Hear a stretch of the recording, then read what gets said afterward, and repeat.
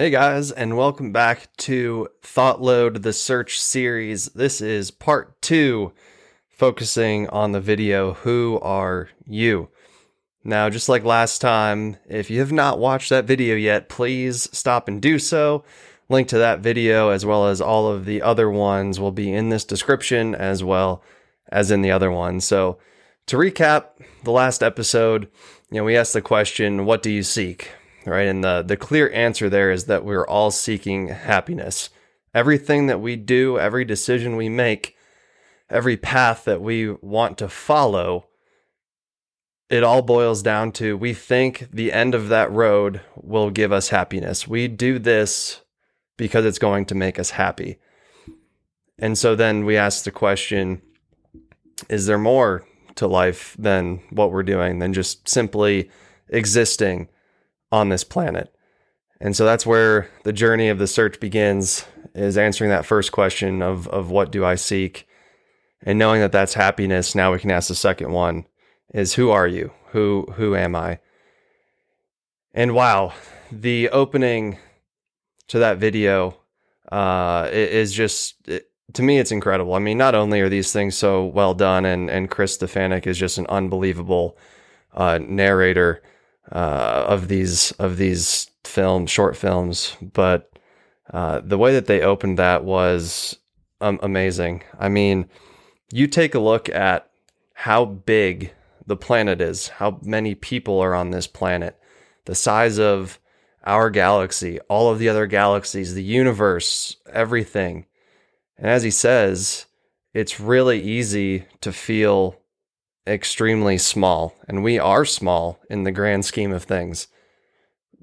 But the next thing he says is so important, is oftentimes we confuse that feeling of feeling small with insignificant.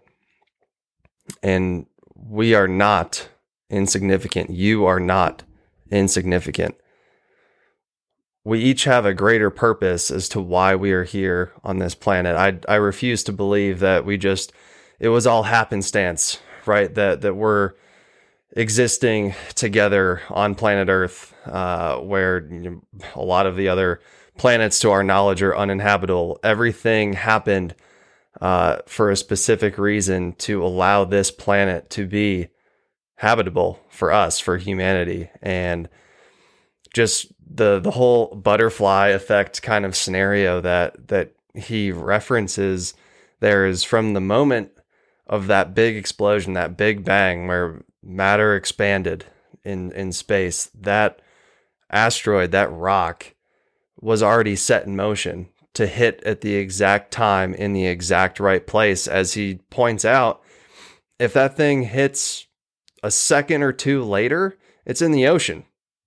And nothing really changes. Now, obviously, I'm not a scientist. I don't know if anything would change there or not. But everything, I guess what I'm trying to say here is that our life is no accident. We are not here as an accident. Right? We are extremely significant, and confusing that with feeling small is the first step to remedying that. And so moving on into the video, getting into, our human brain, our body, how all of that works, the difference between body and mind. They give great examples, great interviews there with physicians of neuroscience, the artists that they talk with, and the psychologist that's back again. I believe that was in the first video there. I mean, it all points to that we are made for something more. We are not just our biology on this planet, right? Like, there is definitely that X factor, that spirit or soul or whatever you want to call it, that makes up our individual existence. It's not just cells, right? That make us up. And I mean, hearing that stuff, obviously in this well-produced video, just really drives home those things of just, there is that pure separation between what our brain does without us knowing, and our mind, what we use it for, to imagine, to create, to inspire, to do, all of the other things that we're capable of doing, being, I believe they use the term rational animals, because no other animals really, to our knowledge, can think like us. They can't make those rational decisions. They can't weigh risk reward. They can't choose and have freedom of what their life looks like. And maybe to a certain degree that they can do a few of those things, but we really are the only rational animals that we know of. And having that separation between brain and mind, I mean, the interviews with the artists and the composer, I mean, if you take a step back and you think about it, how does one's just biology, or their matter, or their collection of cells, make them feel like they have to create this piece of art? They have to write this song. Where does that come from? I mean, that's all in the mind, right? I mean, the neuroscientist tries to talk about measuring our ability to, quantify. I guess that's kind of the same as measure, our ability to imagine. How awesome would that be to be able to see and look at that, and going to when he was talking about doing the open, awake, brain awake surgeries. I forget the exact term. Apologize for that. But where the patient is awake and he touches something or does something with their brain while he's doing surgery that makes their arm move or their leg move, or do some sort of involuntary action where they realize they did not initiate that movement, right? So there is definitely clear separation between our physical self and something else. And just when you understand that, I think that really starts to change the perspective for the next videos moving forward. Is that, okay, what do I seek? I'm seeking happiness. Who am I? I am a being that was put here for a specific reason, for a specific purpose. It was no accident. I am significant. And there's a part of me that exists beyond this physical body, right? And it's hard to be able to say with 1,000,000% certainty what happens when we die. There's so many possibilities, right? But knowing that there's something else to us rather than just our collection of cells,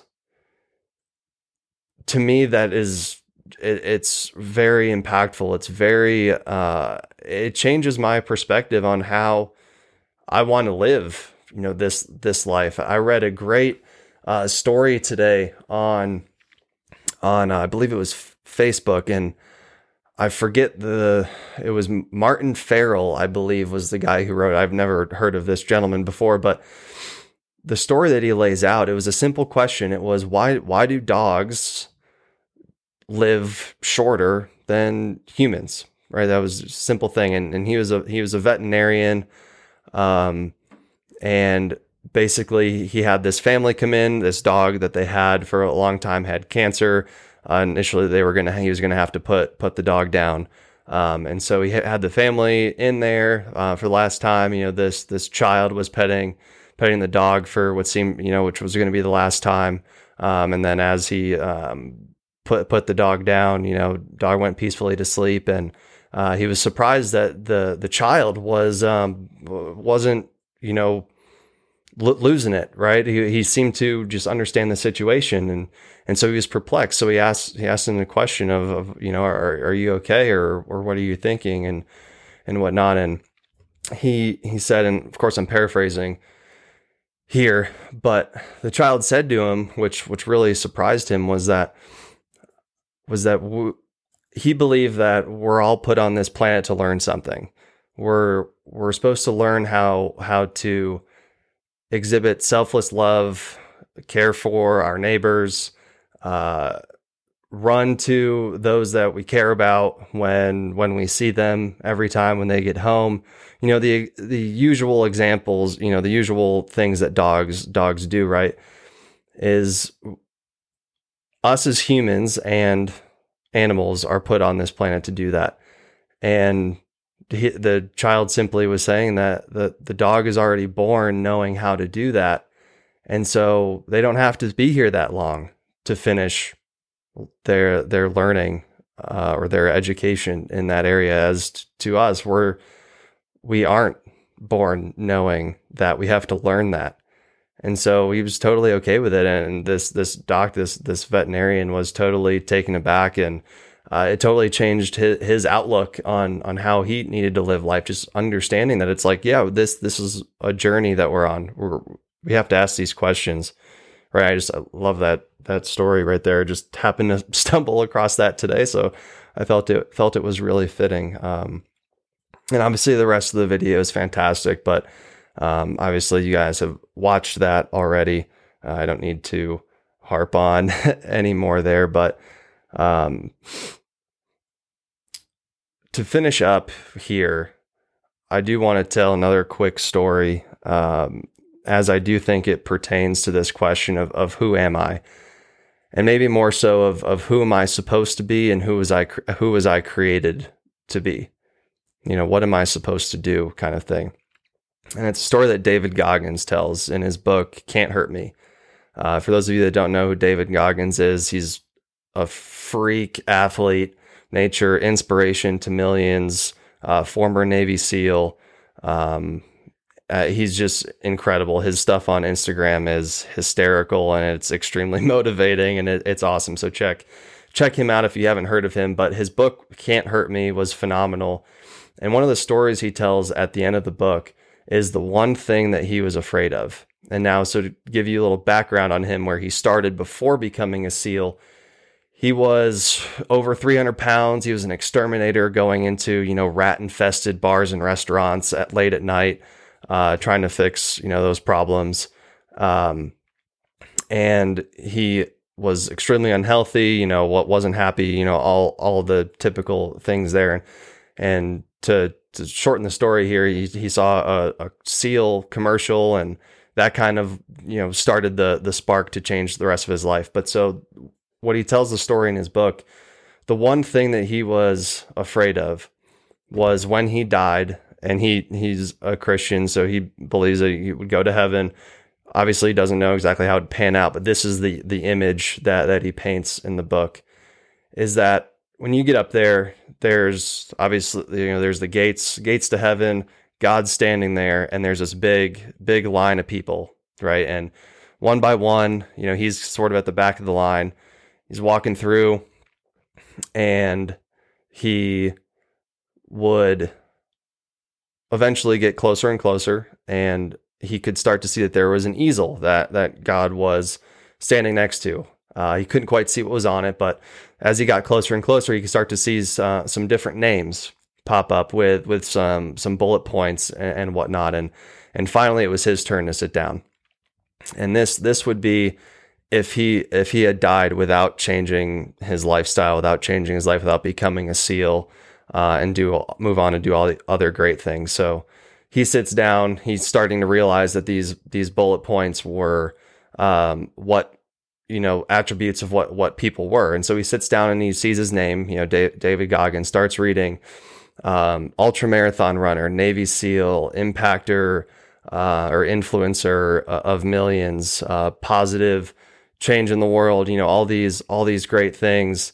And he looks at that, and then he looks over at God, and he's like, God, this isn't who I am. Cause he's sitting there, 300 plus pounds exterminator, David Goggins. And all God does is he looks over at him and says, I know, but this is who you were supposed to be. And man, when I heard that, I had listened to the audiobook, so I got to hear him read that.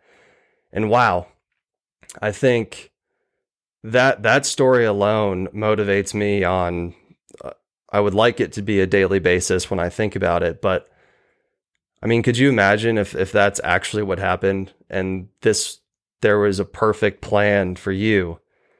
of what you were supposed to do, the person that you were supposed to become, but you didn't ask the questions. You didn't do it. And so make sure you ask those questions, make sure you do that. And to finish off with a C.S. Lewis quote here, if we find ourselves with a desire that nothing in this world can satisfy, the most probable explanation is that we were made for another world. Thanks for listening, guys. Drop us a review if you love this episode, and we'll catch you next time for part 3. Take care.